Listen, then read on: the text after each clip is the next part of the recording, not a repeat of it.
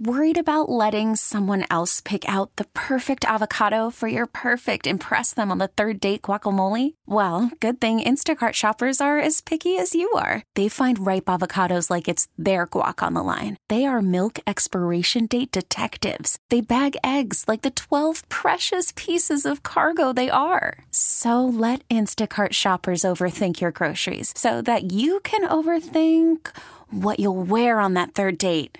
Download the Instacart app to get free delivery on your first 3 orders while supplies last. Minimum $10 per order. Additional terms apply. We get it. Attention spans just aren't what they used to be. Heads in social media and eyes on Netflix. But what do people do with their ears? Well, for one, they're listening to audio. Americans spend 4.4 hours with audio every day. Oh, and you want the proof? Well, you just sat through this ad that's now approaching 30 seconds. What could you say to a potential customer in 30 seconds? Let Odyssey put together a media plan tailor-made for your unique marketing needs. Advertise with Odyssey. Visit ads.odyssey.com. All right, welcome back in as we are live, and it is a playoff week, and we've been doing this Texans report each and every Wednesday at 4:40. Brandon Scott joins us. Someone texted and said, "Hey, who the hell is doing the Texans report?" I said, B. Scott is. Oh, okay. I thought he was out.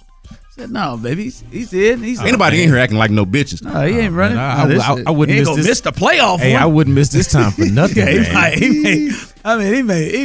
He may miss maybe one of them Titans ones. He ain't missing the playoff game. Playoffs? Wasn't missing that either, man. He's in the building. No, yeah, I'm here for it. So you've been there the last all week, and the last couple of days is everything has moved up. So normally on this day it's D'Amico and CJ, but today is the coordinators. Yep. And it's interesting. I heard you pressed upon Mr. Bobby Slowick. I wish Bobby Slowick would have just responded to you. Now, what you think I'm gonna do? Yeah, we just got to get clear. What you think I'm gonna do? Got to get as much as we can, man. But before we get there, what's the overall vibe?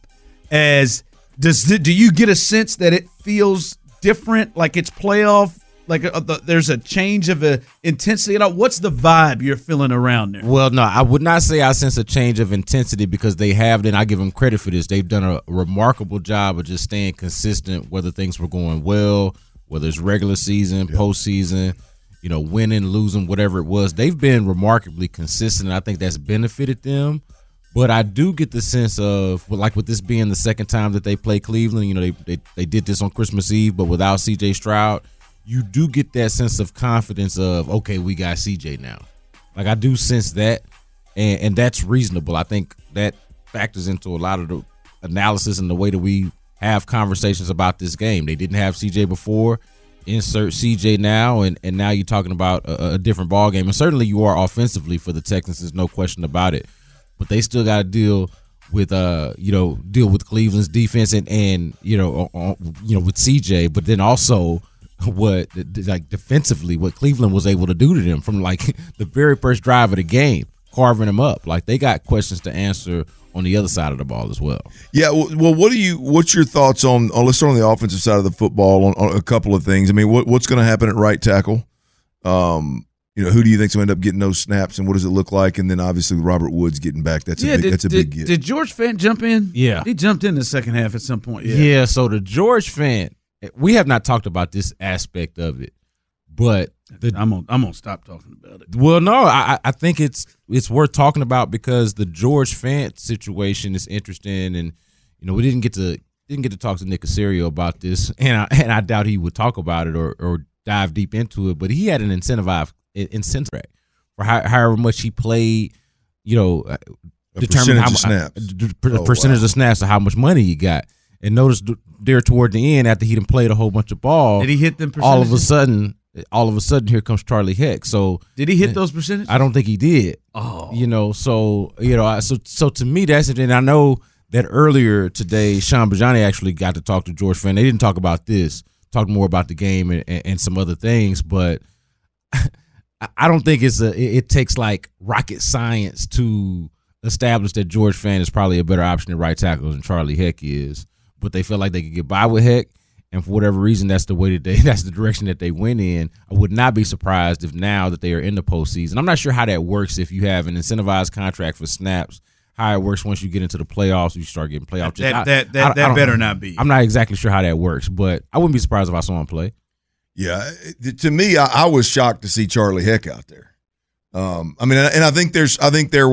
thought clearly he had to be hurt. That's what I think. Well, the most interesting part of it is, Ron, and you brought this to light, I think initially was what you mean to tell me that Titus Howard, Fant was playing so good that Titus Howard moving back to right tackle wasn't an option, but yet Charlie Heck gets healthy and it is an option. So nonetheless, I think I'm not saying it's a conspiracy, but something was up there. Yeah, something seemed very strange there with the incentivized contract and then the guy that performed for you for a long time. Coming on said he just beat him out. Nah, I don't think that. That didn't seem right. I wouldn't even feel comfortable shaping my mouth to say that. What about Robert Woods? Robert Woods. Oh yeah, and we talked about this before. Robert Woods pregnant. I actually did talk to Robert Woods briefly, not a deep conversation, but yesterday. Saw Robert Woods in the locker room and just asked him how he was feeling. He said, yeah, getting better, going in the right direction. So I felt good about Robert Woods even before I saw the practice report before we got to practice today, just based off of talking to him.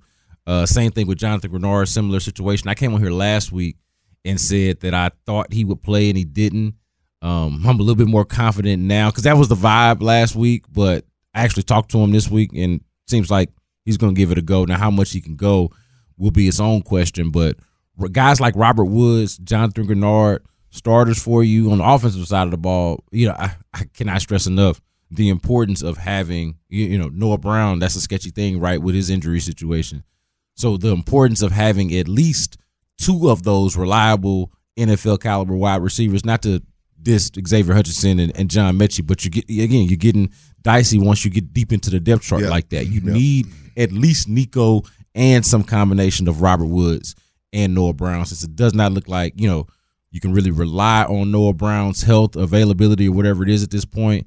To see Robert Woods out there is a big plus. Yeah, Brandon Scott here with us as he joins us on and gives us a Texans practice report as the Texans move to Saturday to play the Cleveland Browns. Brandon has been out there all week as well. And look, we talked about the offensive side of the ball, and the injury parts are coming there as well. Your thoughts of what you're seeing? There are four guys that didn't, at least here on the injury report, that didn't go. The real important ones in terms of Will Anderson, Noah Brown, Jonathan Grenard, Jerry Hughes across on that defense, and then the receiver as well. Andrew Beck didn't practice as well. But of those guys, who are the ones that are the highest concern potentially to you that could miss this game? Yeah, see, I feel like this is overall a positive report, but when you talk about highest concern, last week it was Malik Collins. He ended up playing and having a big game, or having a big play at the very least,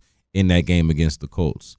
This week for me, it's Jerry Hughes, and not because, obviously we know that Will Anderson and really Jonathan Grenard and Will Anderson are their starting ends, their best pass rushers. But what Jerry Hughes, and that's the concern for me to answer your question, is Jerry Hughes. And if he can't play, what the strain is that puts on Will Anderson and Jonathan Grenard, who I do believe are going to play, but will be most effective for you if you can limit their snap counts, kind of, load manage them a little bit because of the injury, right? So you get to feel both Will and Grenard will play? Yeah, I get to feel that they will both play, but the concern is if Jerry doesn't, and I don't have a good I don't have a good sense for that one way or the other, but if he doesn't, I'm concerned about what that means for, like we saw Will out there once Jerry went down, right? It was like, okay, now you're having to use him a little bit more than you wanted to. Yeah, he went from 12 snaps to like 30 something. Yeah, and I can guarantee you they didn't want to do that. So, so that would be the only concern is if Jerry can't play, what the strain is there. And I know, Clint, you put it out there. Hey, maybe you put some of those inside guys outside and maybe have to get creative. I don't know. Maybe that might be a solution. Yeah, well, I liked that idea last week when you were really in a spot where, man, you got to stop the run and bringing down Jalen Petrie into the box and adding that eighth helmet to the box. Just wasn't 3 defensive tackles against Joe Flacco. Yeah, I don't know if the 3 defensive tackle thing is. It's got to be an option.